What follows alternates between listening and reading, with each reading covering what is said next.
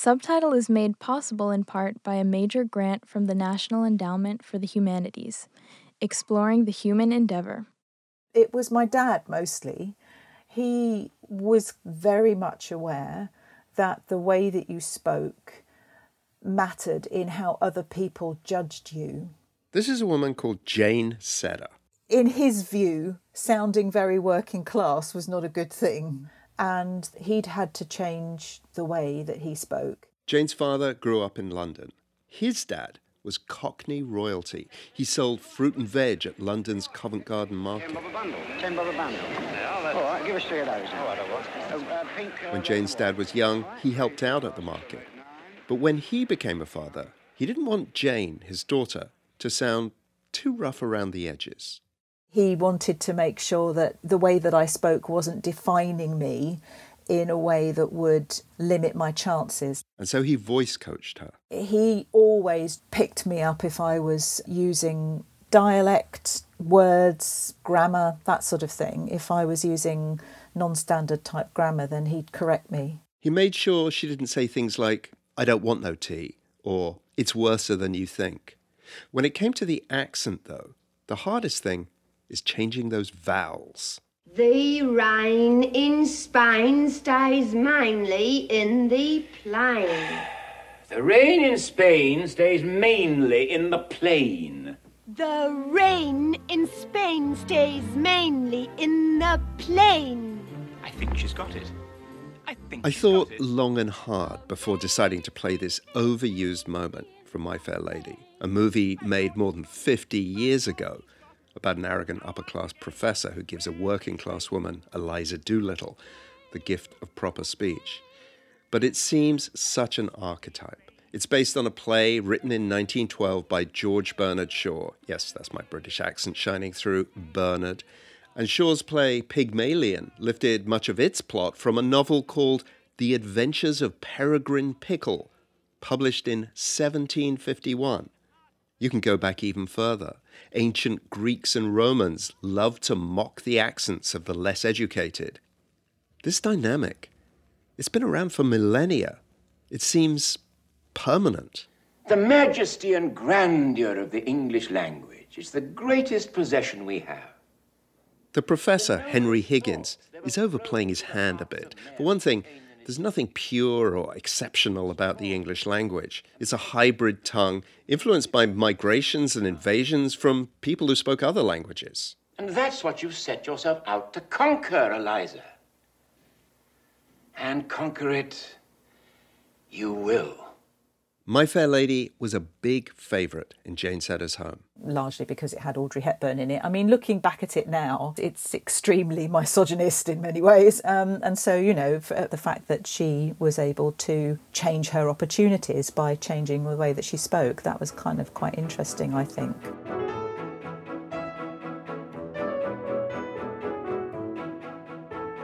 From Quiet Juice and the Linguistic Society of America, this is Subtitle, a podcast about languages and the people who speak them. I'm Kavita Pillai. For the next 4 episodes, we're going to tell you a few stories about speech, how we come to speak the way we do, and what it means, how speech can be used as a badge of authenticity. Because after listening to George Bush all these years, I figured you needed to know what a real Texas accent sounds like. And how speech gives us a sense of ourselves. For you, speaking Spanish is like it signifies something important to you for your identity. Whereas for other people, it's like a burden. And how we can overcome our own speech biases. Black people, they kind of think of you as an Oreo, like basically black on the outside but white on the inside just because you talk proper. We make these judgments every day. We hear people's vowel sounds, the words they choose, the languages and dialects they favor, and we judge them for it. But as much as we obsess over all of this, most of us don't think of it as discrimination. Maybe speech is the last semi-acceptable form of discrimination. Today, we're telling the stories of the way we speak, Patrick Cox and me. What is it about our voices that makes us who we are?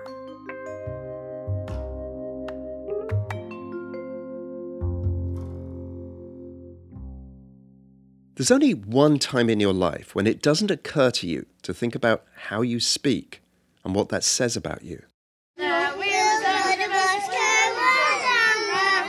None of us, of course, chooses how we speak or sing in those early years.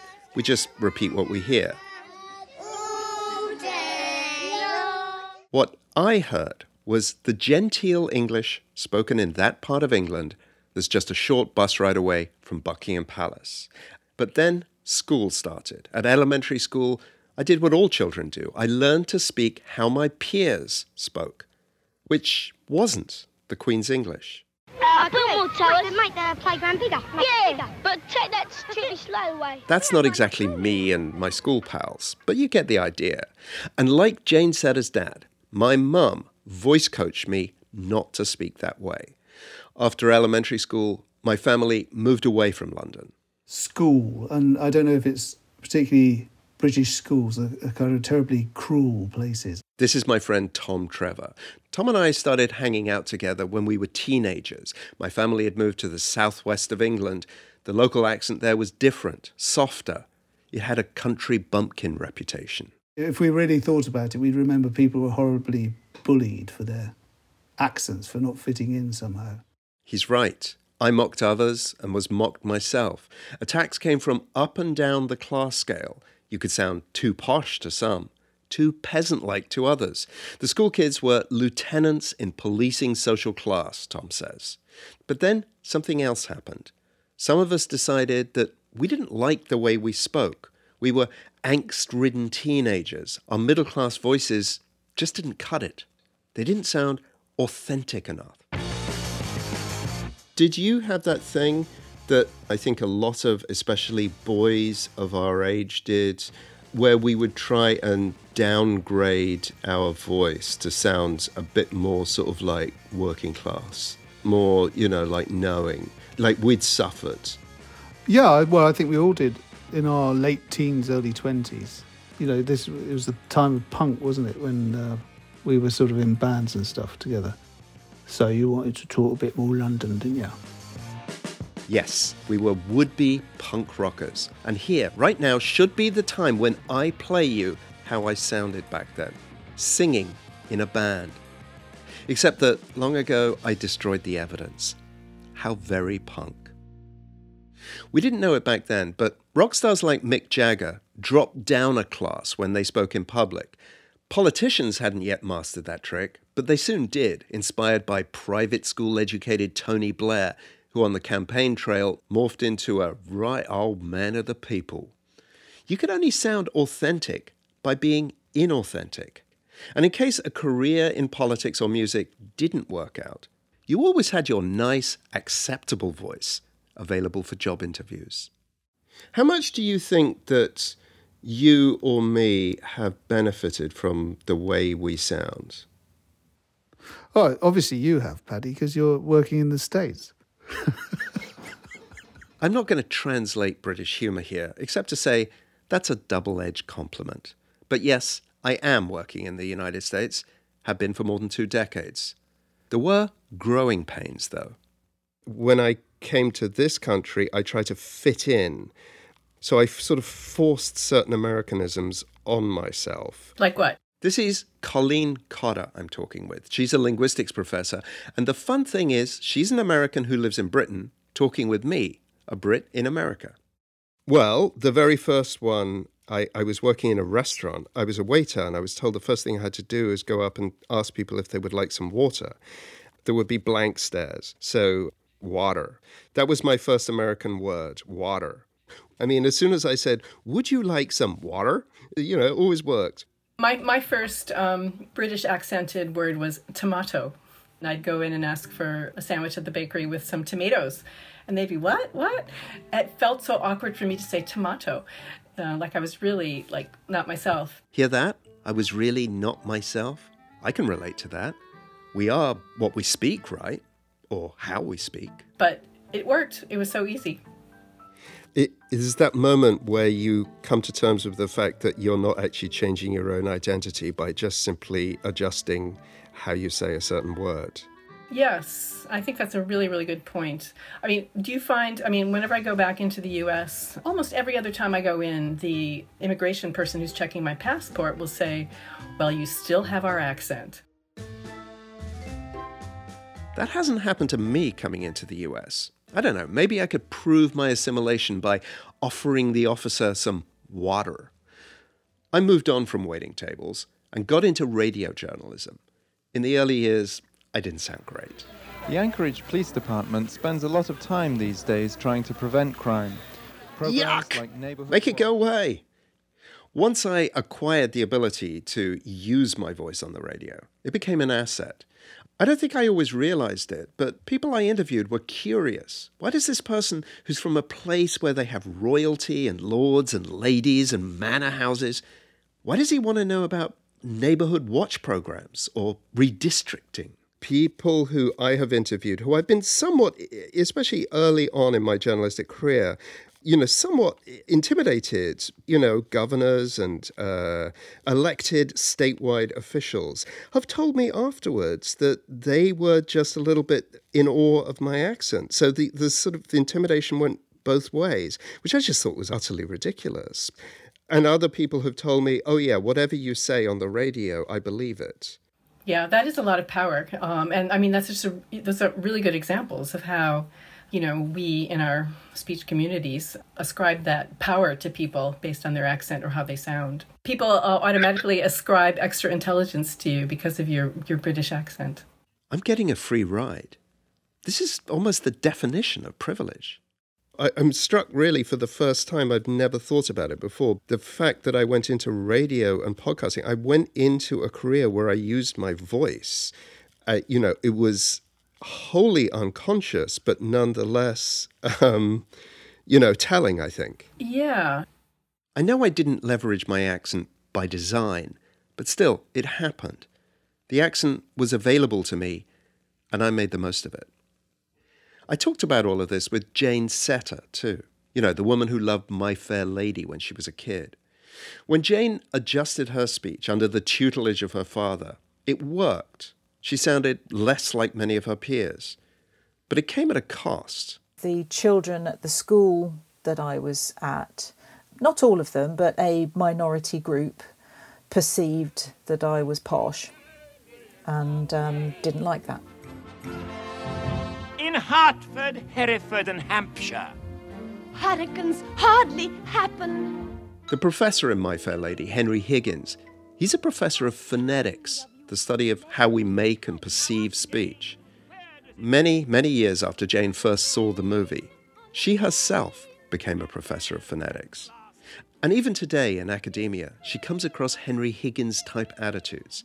Case in point, a colleague of hers, a professor, whose regional Birmingham accent didn't go down well with students. They said they found it difficult to take this person seriously, and I just thought that was extraordinary. Why would you do that? This person has a PhD and a strong research profile, and they're a lecturer at this university, so why would you not believe them or think they were as good an authority as somebody who spoke a different way? Why indeed? But we all carry these judgments to a greater or lesser extent. We place undeserved value on some people's speech, and we devalue others. Even Jane says she does. We do have accent bias. Unconsciously we have accent bias. We hear people speak and we immediately make assumptions about them. I find myself doing this even though this is something that I've written about. So if Jane, with her background and her training, if even she slips up, it makes you wonder just how deep-rooted speech bias is. We're all just one vowel pronunciation, one grammar choice away from rejection. Or in my case, adoration. After the break, another valued accent, Midwestern American English. Just how neutral, how all-American can it be? I don't know about you, but before now, I'd never done a quarantine or witnessed a deadly pandemic. And now, shelter-in-place orders are starting to end. Bars and restaurants are reopening and closing down again. It's a crazy, uncertain time. That's why I want to tell you about a new podcast called Can We All Come Out Now? It's centered around stories from people who rejoin society after significant time away. You'll hear from coma patients, prisoners of war, cult survivors, and more. All of these people, they offer advice for coping with the post-quarantine world. Subscribe to Can We All Come Out Now for some been there, survived that content, perfect for our post-quarantine world. You can find Can We All Come Out Now wherever you get your podcasts. I'm a woman, I'm brown, and at least here in America, I have a foreign-sounding name. Because even if you turn Kavita Pillai into Kavita Pillai, no one is fooled. I was born and raised in the U.S., but I know that I may receive lesser treatment in certain situations because of my face and my name. I know it because I've experienced it. So when I have to make a phone call to a stranger, say customer service or a faceless government bureaucracy, I reflexively crank up my enunciation and I speak like this. It's a defense mechanism, and I make sure to do it before I say my name. But it helps that I have the accent that most Americans aspire to. Fun times in Cleveland again. Still Cleveland. Come on down to Cleveland. This is from a series of popular parody videos about my hometown. Our economy's based on LeBron James. Buy a house. And LeBron James, he isn't even there anymore. It could be worse, though. It could be worse, though. At least we're not Detroit. We're not Detroit. If you know anything about Cleveland, you know that it's been the butt of jokes for decades. But for those of us who are from there, we have one point of linguistic pride. Our accent was considered to be the general American accent. Or so we were told. I even remember in junior high that a teacher told us that our accent was so desirable that newscasters from across the land came to Northeast Ohio to study how we spoke so that they could sound like us. And I wondered if anyone I grew up with recalled this story. I don't remember the part about the news anchors training here. This is Audra Costello. Audra and I have known each other since second grade. We grew up 10 miles west of Cleveland in Rocky River, Ohio. After high school, Audra went to the College of Wooster, about an hour south of the city. But I do remember in college, someone saying something to the effect of well, yeah, the people on TV sound like we do. They don't sound like they're from anywhere else. And thinking well, yeah, that makes sense. I don't have an accent. That totally makes sense. Except she does. We all do. I'm speaking to you right now with an accent. That's because every single person has an accent, even those of us from Cleveland. Audra's now a high school English teacher. She and her family live in Rocky River, around the corner from her childhood home. I think of Audra as the archivist of our childhood. She remembers things so well, and I figured that she'd remember some version of this story about the Cleveland accent. But I also knew that Audra wouldn't just accept what she was told. Of my childhood friends, she would find holes in this story. The older I get, the more I think we do have an accent. I do think that A is exaggerated a lot in this area. I think that back becomes back. I don't know, there is sort of this yeah, I also just sort of think that was a really egocentric thing to be my world is the world. My answer is the right answer. The way I talk is the way, right? These are Audra's perceptions about language. And perceptions about language, that's the work of a certain kind of linguist. They're called perceptual dialectologists. I think I would have rather called it folk dialectology. Dennis Preston is a perceptual dialectologist at Oklahoma State University. He's basically the founder of this field. And what Dennis is really interested in is, what do non-linguists say about language? How they perceive it. What do you hear? Where do you think it's from? Do you think it's a man or a woman? Do you think it's a black person or a white person? All of that is perceptual dialectology. And this idea that Audra and I and other Clevelanders have ingested, that we Clevelanders have the best accent in America, and that newscasters wanted to speak like us, That's all perceptual dialectology. But we perceived it to be true because of a Cleveland linguist named John Kenyon. Someday you should walk up and down the streets of Cleveland and ask many people who ever heard of John Kenyon. I bet you won't find many. Kenyon was a 20th century linguist from Northeast Ohio, the Cleveland area. And he wasn't the first to promote the myth that the Midwest was the home of accent-free American English. But he gave the Northeast Ohio accent a name, General American. In other words, John Kenyon decided that his accent was the General American accent. In the 1920s and 40s, Kenyon wrote pronunciation guides based on how Clevelanders of that time spoke. Then, starting in the 40s, NBC picked up Kenyon's pronunciation guides and promoted them among their newscasters. We are in NBC's World Communications Center in the heart of Radio City, New York. We are in touch with the world. We'll tell you what's happening today. My name is Jack. Yes, there's no doubt that that's what they used. And it was the best read and best known guide to American pronunciation. And since he said explicitly that this was a really good way to talk, then why wouldn't NBC do this? John Kenyon wrote a myth, and people with power at NBC turned it into reality. But these days, most linguists like Dennis Preston take issue with the idea that the accent in which I'm speaking to you is the General American accent. First of all, by General American, do you mean what most of the people say or the largest region? I mean, what's it based on? It appears to be based on geography. Why don't we base it on numbers and say, oh, more people say things in American English this way? Well, that would be a good candidate for General American. But since you can't really find a huge number of people who all agree on how to talk and pronunciation and vocabulary, grammar, or anything else, then the idea is just a bogus idea. Clevelanders, Dennis is here to pop our accent superiority bubble. We do not have the General American accent because there's no such thing. In fact, there are so many major and minute variations in how we Americans speak. The words we use, how we use them, how we pronounce them. Every linguistic level you can think of varies in America and is variable, by the way. And even if you think you speak General American, a dialectologist like Dennis could listen to you for a while, take some notes, and probably pinpoint the parts of the country where you've spent the most time. My favorite story is about a linguist who I knew years and years ago.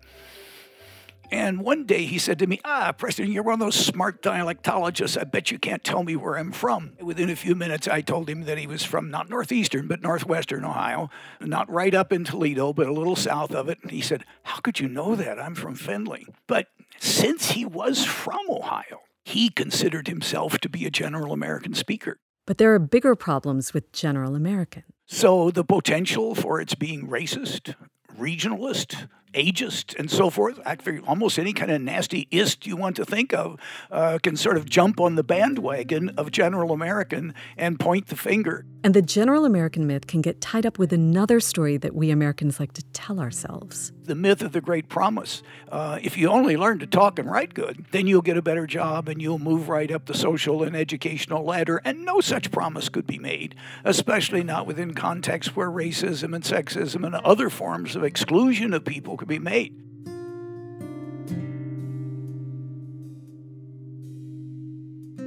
Washington had a great day today. I actually sat down with the President of the United States, Barack Obama, as you know, and we talked about a number of issues plaguing Northeast Ohio. If you've spent much time in Cleveland, you know that this is the voice of Ramona Robinson.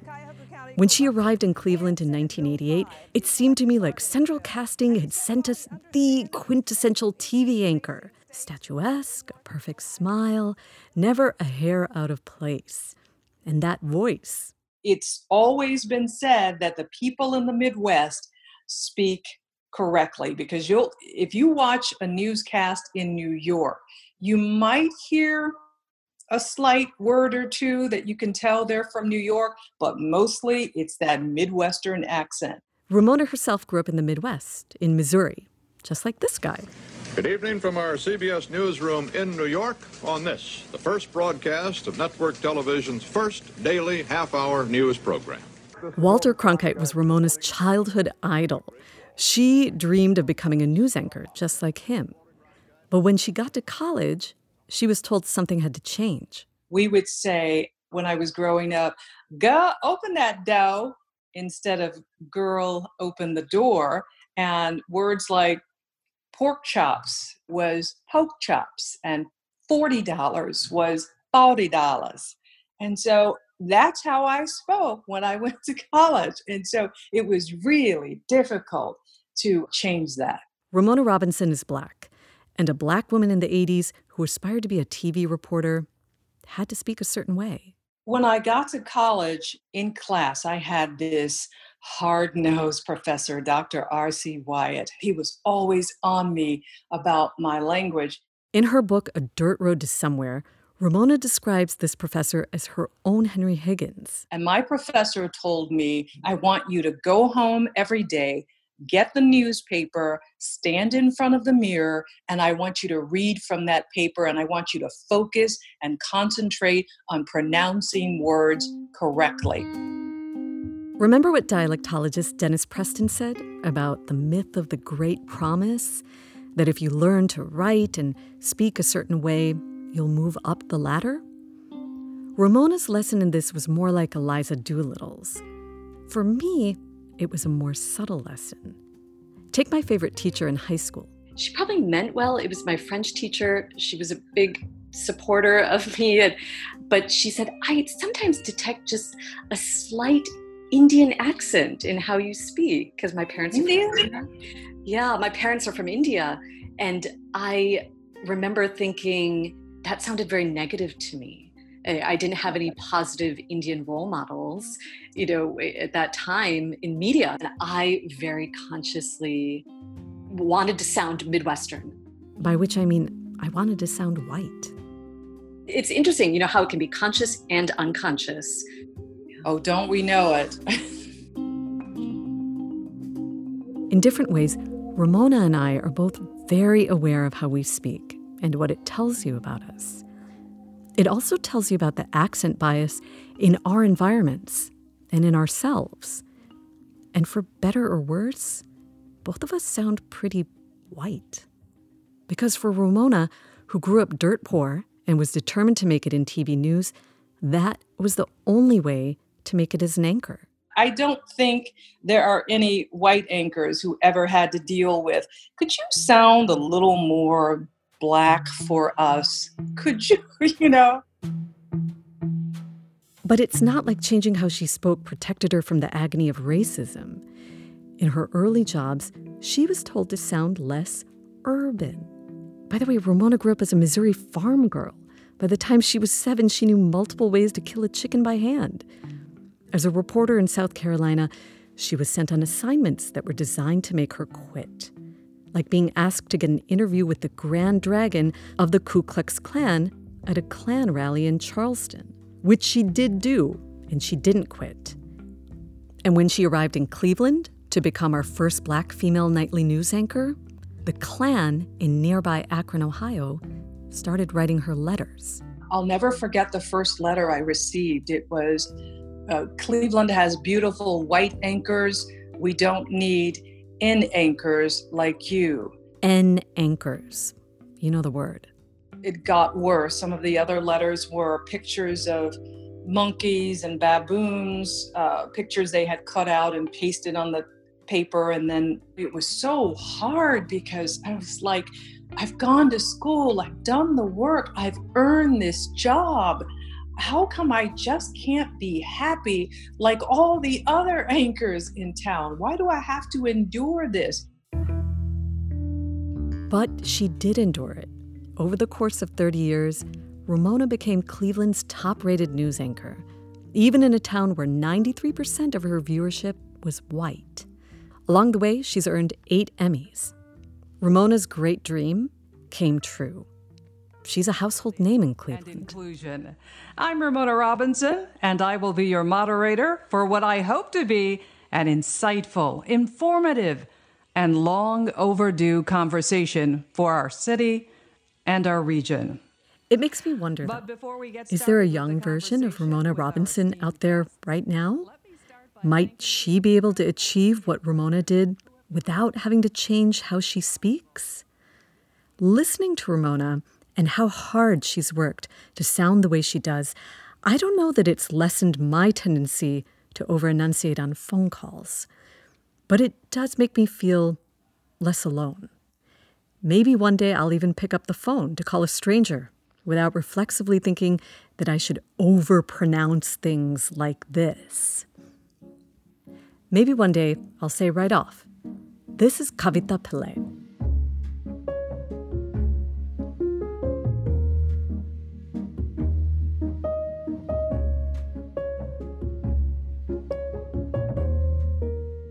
That's it for today. Like we said at the top, this is the first of 4 episodes about how we speak. Next time, Veronica Zaragovia is a native Spanish speaker. She was born in Colombia, but when she returns there as an adult, everyone thinks she's from Mexico. So she hires a local voice coach to teach her how to sound Colombian. Our sound designer is Tina Toby. We had editing help from Julia Barton. Thanks also to Grant Barrett, Jeremy Helton, Rod Tyler, and our partners at the Linguistic Society of America. I know there are tons of extremely good causes to donate to right now. Here's another, this podcast. We're not in this for the money, but we do need your support to keep putting out new episodes. Any contribution, however small, is gratefully received. For details on how to donate, go to our website, subtitlepod.com/about. That's subtitlepod.com/about. And thanks.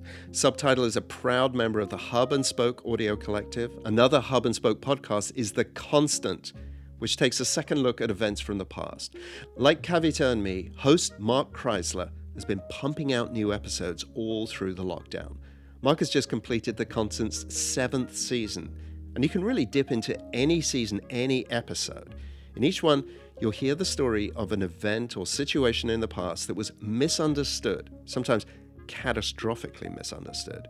From the mystery of a submarine found at the bottom of the Chicago River to the weirdest thing found inside a dead shark. That's the latest episode. You don't want to miss it. Check out The Constant and all of the Hub and Spoke shows at hubspokeaudio.org. Thanks for listening to Subtitle. We'll be back in a couple of weeks. Subtitle is made possible in part by a major grant from the National Endowment for the Humanities, exploring the human endeavor. Hub and Spoke Audio Collective.